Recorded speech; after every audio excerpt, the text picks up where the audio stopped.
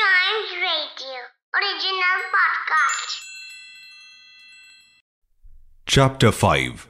Where there's will, there's a way. Arjun was a little scared now, and so was Feroz. He could be anyone or anything. He could even be one of our teachers. Who knows? Ben said, trying to scare them. Then he suddenly burst into a laughter. Relax, it's not such a frightening story, he said. I am sure no powerful wizard would be interested in our boarding school. What would he do here? Ben said, shrugging. The boys thought for a moment, and agreeing to Ben's argument, they climbed into their own beds. But each one was thinking of the same thing. If this story is true, can Wizard of Darjeeling be amongst them? Arjun was also looking forward to seeing the results of the test. Let's see what happens, Arjun whispered to himself as he slowly drifted off to sleep. It seemed like just a few minutes they had been asleep before they were awoken by the seniors. It was time to prepare for classes for the day. Feroz groaned as he rolled out of bed. Even Ben was punching his pillow and barely able to open his eyes. They were really tired and would have given anything to get a few more minutes of sleep. But hostel has its own rules. If you don't get up after seniors have come for a round, then next time you will get an earful from them and maybe a glass of cold water will be poured all over you. So they really had no choice. However, Arjun seemed to be in high spirits, and even though he was tired as well, he was excited about class. Today, Mr. Sivansh would announce who scored highest in his test and who was now his new favorite student. Arjun badly wanted it to be him, but there was only one way to find out the results: to go to school. As their class teacher, Mr. Sivansh walked into the class that morning. He carried a stack of papers under his arm, and Arjun's heart began to beat faster and faster. First, he felt that he owed it to himself, and he had also promised his dad he would do better this year. Second, if he tops the exam, he had a plan in his mind which he should be able to execute. A plan which he hasn't even mentioned to Feroz and Ben. It all began with this test paper right here. As soon as Mr. Sivansh has finished setting up the papers on the table in front of him, he looked around for a moment and sighed. He seemed disappointed. Class, Mr. Sivansh began. I'm a bit disappointed in you. He paused for a second before adding, well, with most of you.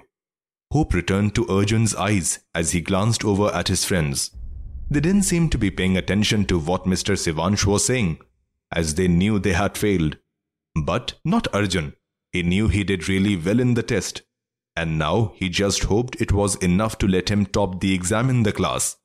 Mr. Sivansh leaned against the teacher's table as he addressed the class. This means that we have a lot of work to do this session, and I know the test caught most of you by surprise. But this is a wake-up call. You have to study hard every time, because tests may just be around the corner. Do you understand? Mr. Sivansh said. His voice was louder than usual. Yes, sir, the class said, more like a grumble.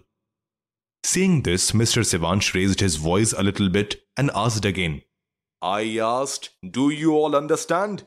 And this time, he got a lot more reassuring reply from his students. Yes, sir. Good, Mr. Sivansh said as he picked up the stack of papers. Now when I call your name, I need you to come up here and take your papers.